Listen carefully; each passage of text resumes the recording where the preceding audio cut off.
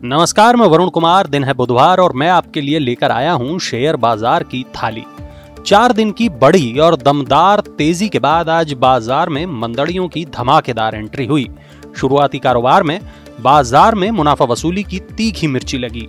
आज निफ्टी की बोहनी खट्टे अंदाज में 17,800 के नीचे हुई और खुलने के करीब 10 मिनटों बाद खटाईबाजों ने थाली को 17,700 के नीचे उड़ेल दिया।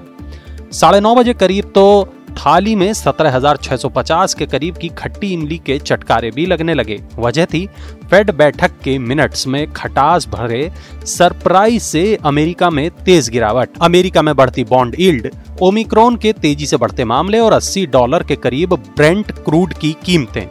फेड बैठक में राहत पैकेज खत्म करने के अलावा बॉन्ड बिकवाली को लेकर भी चर्चा हुई।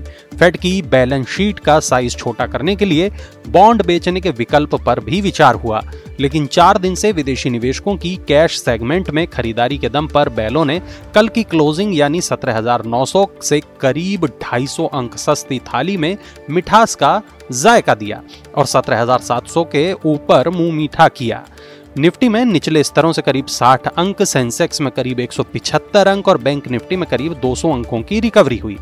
मेटल को छोड़ बाजार की थाली में खट्टी इमली घोलने का काम सभी सेक्टर के व्यंजनों ने किया। सबसे ज्यादा खटास IT, banking, financial, energy, realty, FMCG, consumer durable, infra, तेल गैस, ऑटो और कैपिटल गुड्स इंडेक्स के व्यंजनों में दिखी। दिग्गजों की तुलना में ज्यादा खट्टे मीठे रहने वाले छोटे मछोले व्यंजन 3 दिन से खटास में पिछड़ने के बाद आज गिरावट में भी पिछड़ते नजर आए। निफ्टी में 1% से ज्यादा की खटास के मुकाबले मिड कैप और स्मॉल कैप इंडेक्स के व्यंजनों में आधे से 0.25% की गिरावट देखने को मिली।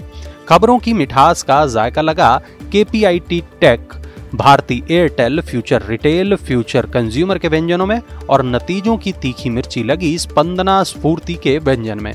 वहीं खबरों की खटास दिखी फोर्टिस हेल्थ केयर के व्यंजन में। मार्केट मसाला में आज इतना ही और ये था बाजार का 10:15 बजे तक का हाल। चलते चलते आपको बताते कि आज 11 बजे कैबिनेट की बैठक होगी।